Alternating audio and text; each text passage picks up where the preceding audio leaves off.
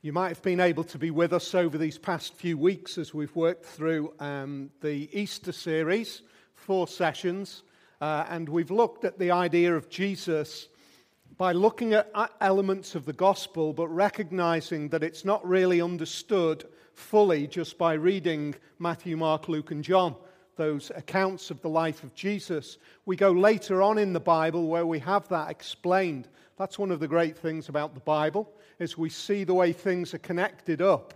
We see that there is linkage, there is centrality that all focuses in on Jesus and specifically focuses in on the events of Easter. It kind of finds its meaning. The whole of the revelation of God finds its meaning in that moment, in those events over that period of time. And so we're hoping to do a few things as we conclude this series. If you want to catch up, they're all online, all on our website. What we're trying to do is we're trying to help us to understand how to read the Bible for one thing. But the other thing that we're trying to do is we're trying to get our eyes focused on how critically important Jesus is and how majestic he is as the unique person in the whole of human history, and at the same time, as the Bible claims, no less than God present in this world. We're going to see why that's important. We're going to see why it has implications for us today. One of the things that I like about Easter is, obviously, it's a great time anyway, but after Easter, there's a great TV series starts. Some of you might love it. Anybody into MasterChef? We're kind of moving towards those kind of moments, aren't we, where it starts getting narrowed down, and we might see. I'm not sure where the winner is. At least I can't give you a spoiler this week, can I?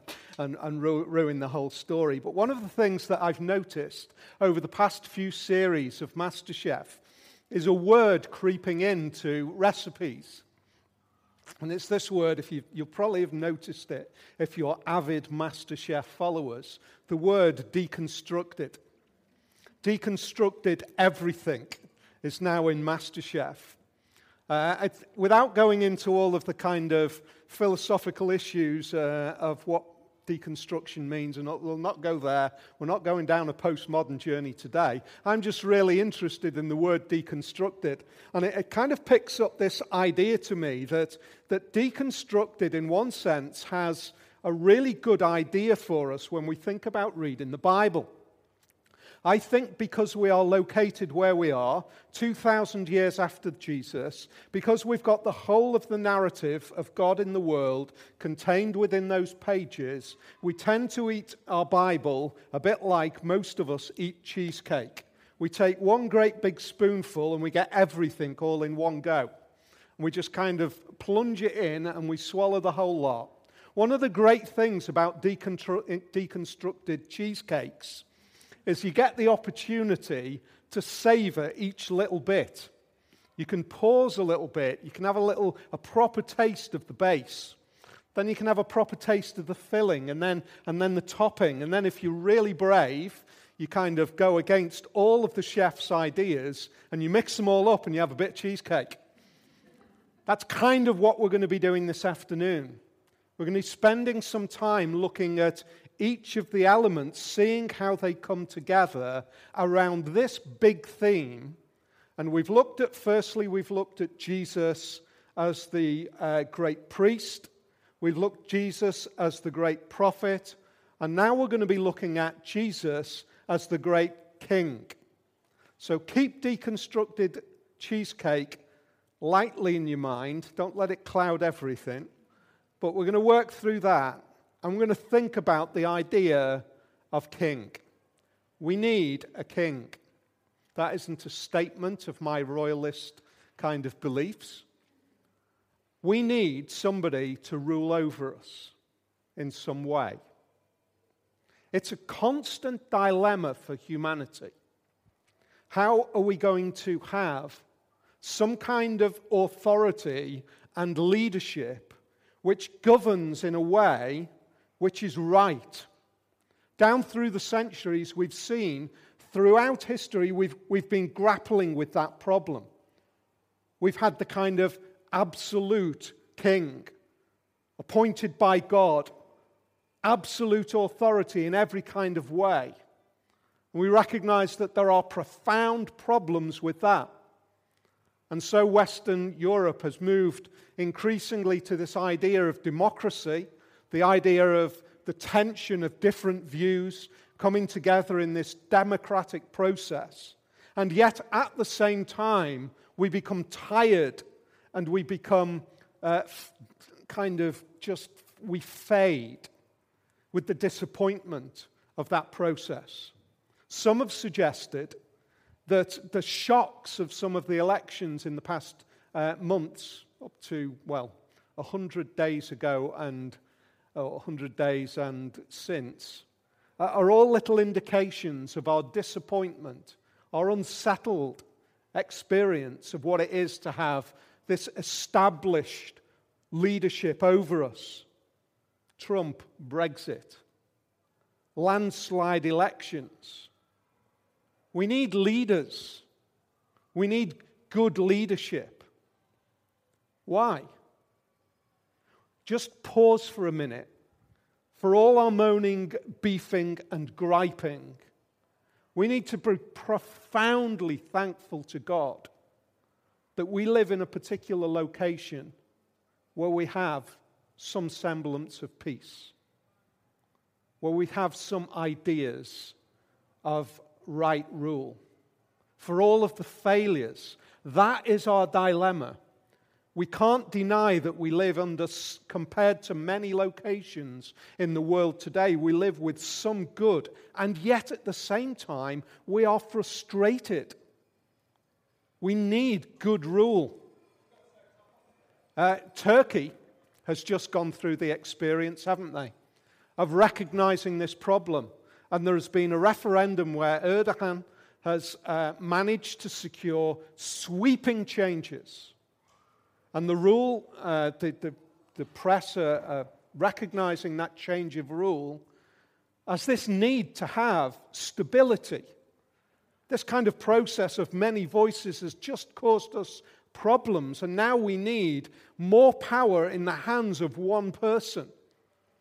All of these different things. I'm not saying one's right, one's wrong, one's good, one's bad. What I am saying is no matter where we look, we recognize that all of the different structures that we try to put in place have flaws within them. We need good rule. Of course, the other idea, which we flirted with, I guess, in the 1970s, at least a whole group of disgruntled youngsters flirted with it when they painted their hair pink, pierced everything, and proclaimed anarchy in the UK. That is the alternative. We go down the line of some kind of individualistic, self-governed rule, where my rules are just whatever I want to do. Do you see the dilemma that we are faced with? We are desperately in need of rule.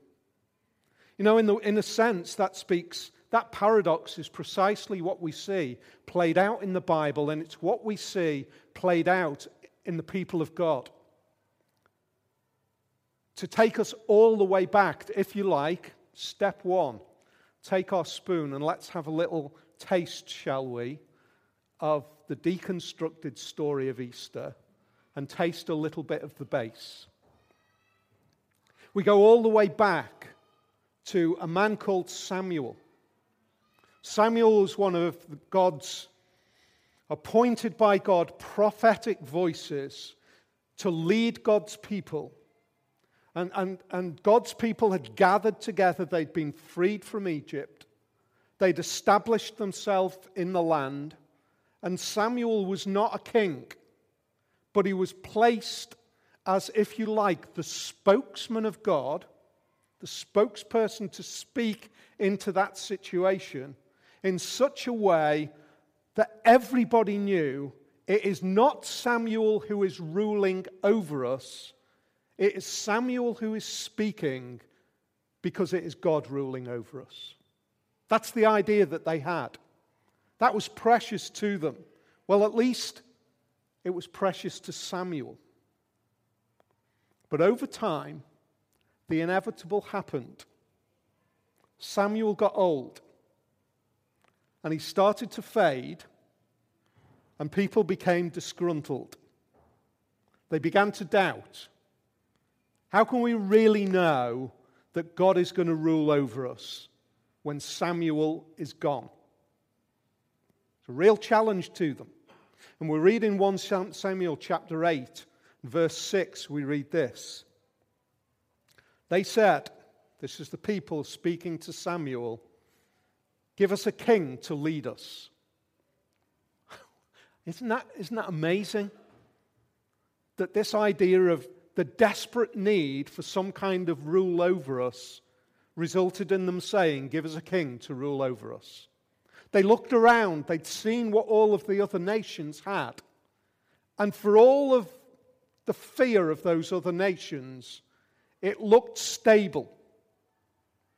Give us a king to rule over us, because we want to be like that rather than trusting that God is going to lead us. This displeased Samuel, so he prayed to the Lord. And the Lord told him, "Listen to all that the people are saying to you. It's not you that they've rejected, but they have rejected me as their king." Do you see the idea of what good rule was at that point? Do you see what God had instilled in the people, and they were kicking against it? They were saying, "We don't want this king that we can't see. We want a king that we can see."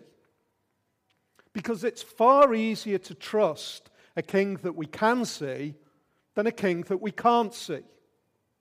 It's far easier to have confidence in one that we can identify than one that we have to believe that we never see. In spite of the fact that they had been remarkably saved from Egypt, in spite of the fact that they had been taken through the wilderness, in spite of the fact that in all sorts of incredible ways, God had absolutely clearly identified himself. In spite of all of that, they said, "We believe that we want a king like that we can see." They've rejected me as their king, God said. As they have done from the day, let me read that again. As they have done from the day I brought them out of Egypt until this day, forsaking me, serving other gods. So they are doing to you. Now listen to them, but warn them solemnly and let them know what the king who will reign over them will claim as his rights. It's just this is one of the most breathtaking little conversations in the whole of the storyline of the Bible. It is amazing, this conversation. God says to Samuel, "I know that you feel that you failed, but it's me that they're rejecting. And they are behaving in exactly the same way as they've done all of the time that I've been leading them out of Egypt. This is nothing new. They've kicked against. They've gone through this kind of ever ebbing and flowing experience of following me, trusting me, then rejecting me, and then trusting me, then rejecting me, then serving other gods, and then coming back and serving me. This is what they are like. Now just give them a king. But be very clear that as soon as they have a king, that king is going to claim rights over them. Because that's what powerful authorities always will do. They will always claim rights. They will always raise themselves above and demand. Any kind of power will always do that. And so Samuel did precisely as God had said. And Saul was appointed, and if you know the storyline of the Bible, Saul turns out to be a desperately bad choice. A really bad choice. And then David becomes king. And it begins to look as though, we're back on track now. And then we kind of level off and we start to decline when Solomon becomes king. And from there on, we get this continued experience of one king after another, good, bad, but one absolute, consistent pattern is that no king, whether good or evil, ever leads God's people in the way that God leads his people. Even the good King David, the one who most pointed to good authority, shaped like God, in little ways abuses the people. It's an amazing moment. And so what do we see at this point? We see the first time that God's people reject their king by asking for a king. That's strange, isn't it? They reject their king by asking for a king. God says in these verses, I'm their king, and they say no. No, we won't have that king. We want our own king. You see, they were in exactly the same situation as we always are as the people of God. They were always in that dilemma as we are always in that dilemma. And it's this: can I really trust what I can't see? Can I really trust that God will protect me? God will always want the best for me. Can I trust him tomorrow and the next day? Compared to somebody who speaks to me with a voice that I can hear. Can I really trust that kind of God? That's the challenge that they had. The idea of living in God's world as God's kingdom, or the idea of living in God's world as my kingdom. That was their dilemma. It continues today. And it continued for God's people when we come into this moment of Easter. And at this moment of Easter, we're asking ourselves, how does that idea of king prepare us for Jesus? Look at what happened. This is, by the way, if you've still got your spoon in your hand, we're now into the filling, second little bit of deconstructed story of the Bible. We get into this moment where we say, if we need a king, what kind of king can we look to? And we see a king, and it is the most surprising king that we could ever imagine. At this moment in our narrative, Leanne read it for us earlier, John chapter 19, we see a king who has been dragged through the streets, who has been beaten and battered, who has had a crown, but it's not a golden crown. It's a torturing crown of thorns that have been wrapped into the shape of a crown and rammed onto his head. We've got a king who has worn the colour purple, the stately colour, briefly thrown over him by the Roman soldiers as they mocked him and beat him, and then dragged the purple away and gave him a cross to carry through the city, out of the gate, and up the hill. What we now see is the greatest statement of that king as king. Pilate, in one of the great political maneuvers, let me put it like this. There are moments where, let me try and word it very carefully. You know where I'm headed with this. There are moments when interesting and smart and politically astute leaders use a short number, very often 140 characters, to kind of make a big statement that they think is really powerful. In a sense, this is almost Pilate's tweet to the Jews. It was that provocative. That's what it was.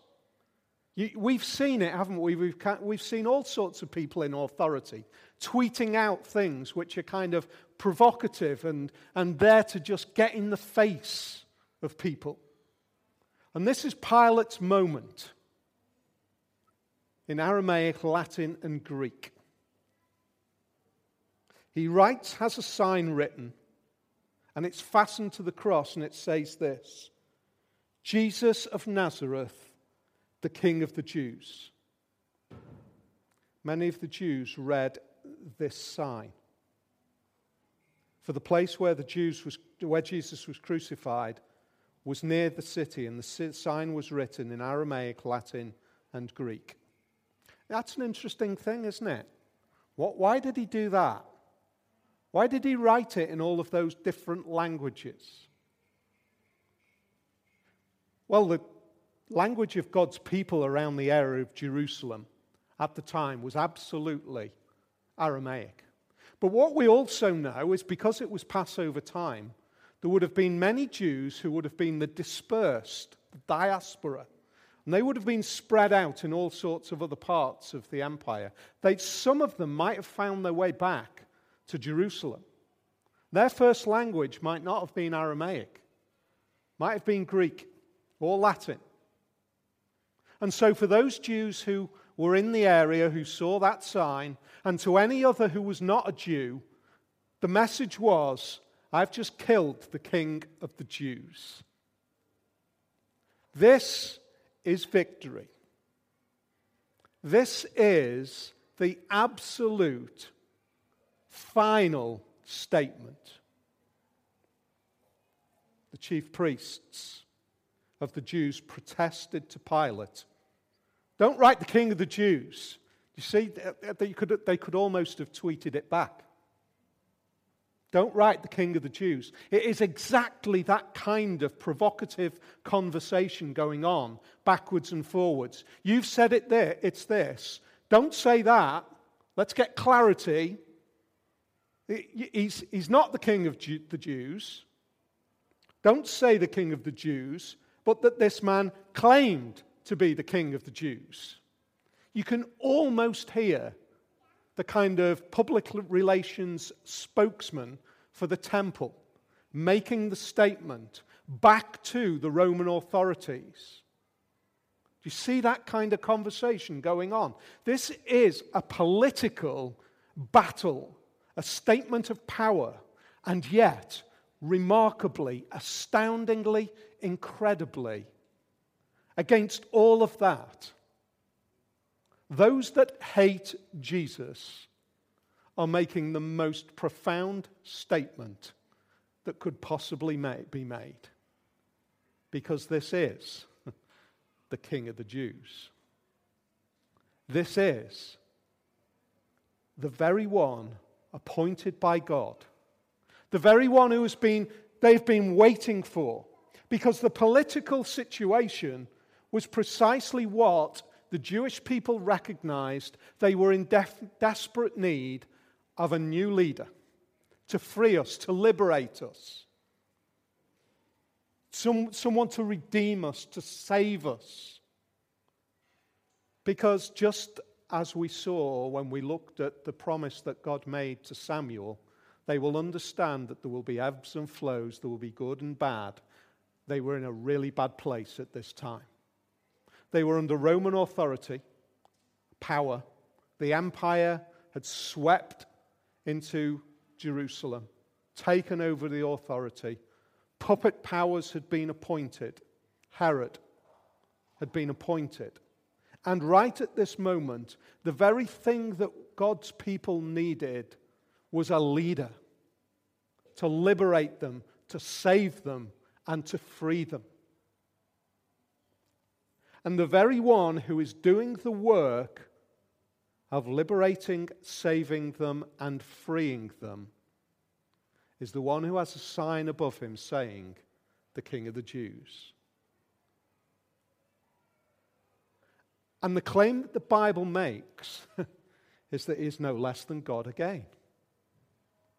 Remember when we look back, we're kind of going back to remember the flavor that we had from our first taste of the kind of king. And God says, I am their king.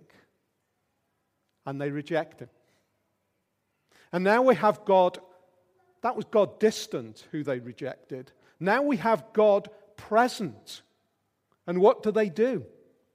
They reject him again.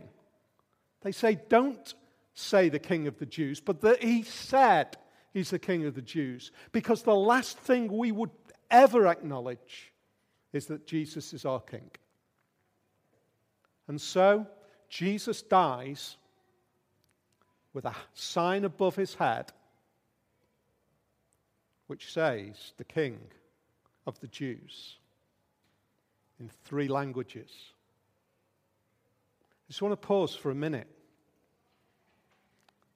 I just want that scene to sink into our minds.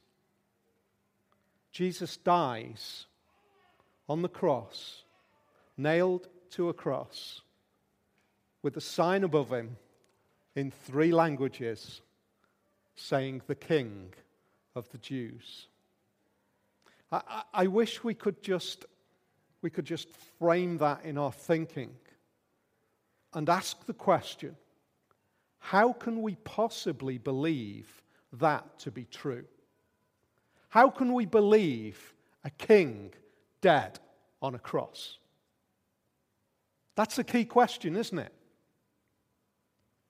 And the answer, we come right the way through, as we said, we're understanding the whole of the story of the Bible by understanding how Jesus is described from the book of Hebrews. We go right the way through to that book, and we understand that having recognized that the king has been rejected once and the king has been rejected twice, we now recognize that we see the king recognized. We read this, Hebrews chapter 1 and verse 8. But about the Son, God says, this is about Jesus. Your throne, O God, will last forever and ever. The scepter of justice will be the scepter of your kingdom. How can Jesus, dead on a cross, with a sign above him saying the King of the Jews, possibly be considered to be truly the King of the Jews? How is that possible? The only way it is possible is because he didn't stay dead. It is just as simple as that. In one sense, it is as simple as that. Jesus, dead on a cross, is no hope unless the whole of the story of Easter unfolds and proves to be true, that the dead king lives again. Do you see how critically important Easter is to the whole of the message of the Bible? I'll be really clear. It stands or falls by this. The whole of the message of the Bible, the whole of the message of God, according to the Christian faith, stands or falls by this claim, that the king who died on a cross came back to life. That isn't something that we can kind of play around with and tickle around the edges and say, well, it could mean this and it could mean that. It is making the most dramatic claim that Jesus physically died, was put in a grave, a physical stone was rolled in front of the grave, and 3 days later he came back to life. Everything stands or falls by that. And he didn't die again. And so we read in Hebrews the explanation of what the death of Jesus means, and it's this, that the one who died lives and is now enthroned. Do you see that? It's not totally clear. Well, it speaks about your throne, O God. He says it about the Son. Your throne, O God, will last forever. And the scepter of justice will be the scepter of your kingdom. I want to take ourselves back. I've been watching, I'm a bit of a saddo when it comes to historical kind of documentaries, and there's been some great Egyptology documentaries on recently, and looking at Pi-Ramesses, the kind of the disappeared city of Ramesses II that's been rediscovered. Every ruler, every kind of image of rulers carried some sort of state of authority, a scepter of authority. It was the statement of power. It was the statement that says, my justice, because I carry this, is the justice which will be wielded. And that's what we see portrayed here, that the Jesus who was nailed to a cross is now ascended and bears the scepter of justice. It says that his justice is the justice by which things will be judged. Isn't that an amazing picture? In other words, for all of the attempts of God's people to subvert the rule of God, God wins. God wins. For all of our attempts to subvert the rule of God, God wins.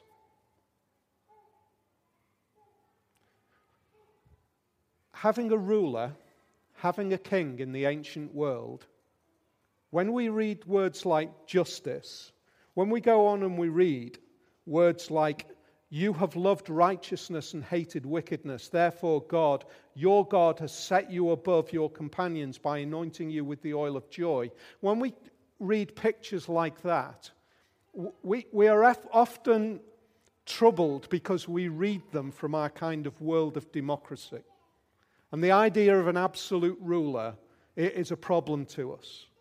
But I want to take us all the way back to what we first said. We recognized that our ruler, we recognized that we desperately need a ruler.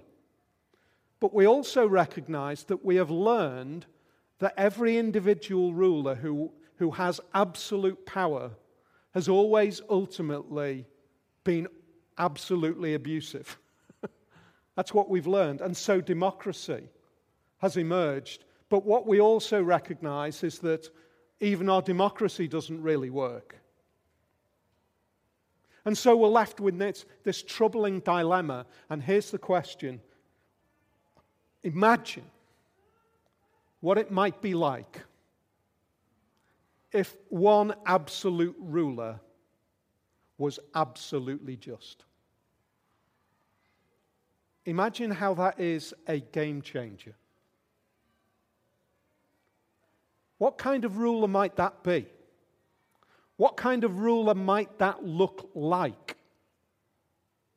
Here's the kind of way in which the Bible focuses everything down to a moment where a pagan king put a statement above the Son of God that said the King of the Jews, and we're able to look at that and we are able to say, my king is the kind of king who loves me so much that he will pay the ultimate sacrifice. That is the kind of king that we need. You see, the kind of king that we desperately need is one who absolutely has his eyes fixed on us. And it isn't lessening to him. You see, that's our problem with our look towards other human beings. As soon as we put them in a place of authority, the only way in which they can sit there appropriately is by taking something from us. That's why that's why God said to his people, let them know that the king who will rule over them will claim his rights. He'll take from you. And the kind of king that we've got is the kind of king who stands above and yet at the same time sacrifices himself, who gives himself, who says, you are absolute, I am going to claim my rights. And my right is justice. And you can't pay. And I know that. And if you would recognize it, you would know what a serious situation we were in. But let me tell you this, I will pay. Isn't that an amazing king? Isn't that an amazing rule? And it doesn't diminish Jesus one little bit. In fact, it elevates him. It makes him more supreme than anything we could ever imagine. Because he sits there, and John describes him as the lamb that was slain on a throne. Describes him as this slain ruler enthroned. And so Jesus, in some sense, is always carrying the marks of what he has done eternally for those who he has saved. So as we conclude this run through Easter, as we've taken our kind of deconstructed flavor of the message of the Bible and we've taken our base from back in Samuel, then we've taken the filling from the moment of the cross and then the topping as we've had it explained in Hebrews. Here's the question that we are faced with. Is the king that is presented to us worthy of our allegiance? Simple as, really. Is the king presented worthy of our allegiance? Or will we continue to do what God's people have done? In the Old Testament, when we said, no, we'll have our own king, thank you. And as they said to Jesus, no, we'll not have you, we'll lead our own way, thank you. Will we continue to do that? Because the king who carries the rule of justice is also the king who will judge.